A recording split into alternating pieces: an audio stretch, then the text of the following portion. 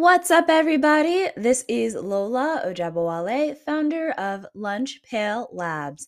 Welcome back to Lunch Pail Daily, my personal audio diary on building and growing Lunch Pail Labs, which is a digital product studio based out of Atlanta, Georgia. In today's episode, we're going to jam about small improvements, 1% improvements, some feedback I've gotten so far in Integrations Directory, and how I am implementing. So let's get into it. First one is adding refs to the URL. I know I've spoken quite a bit about content ladders and the thread of yesterday, and the experiment so far is going pretty well, but what we measure moves, what moves get measured, what we measure moves. I think that's the quote. So even though I think I can attribute some of the more recent signups to that thread, I don't know for sure. So one small change that I made today was to add the ability for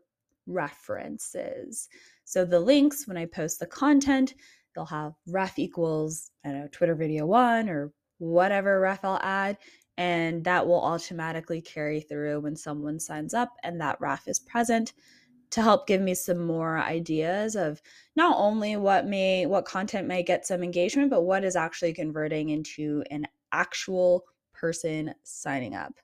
And then the next one, little small change. I know I had mentioned this previously on the podcast of how a few people had reached out of not seeing the email or seeing the list when they sign up. So I've reorganized the flow some so that when they do put in their email, they'll immediately see the link and be able to access the Airtable database. They'll also get on the back end an email with the link to access the database.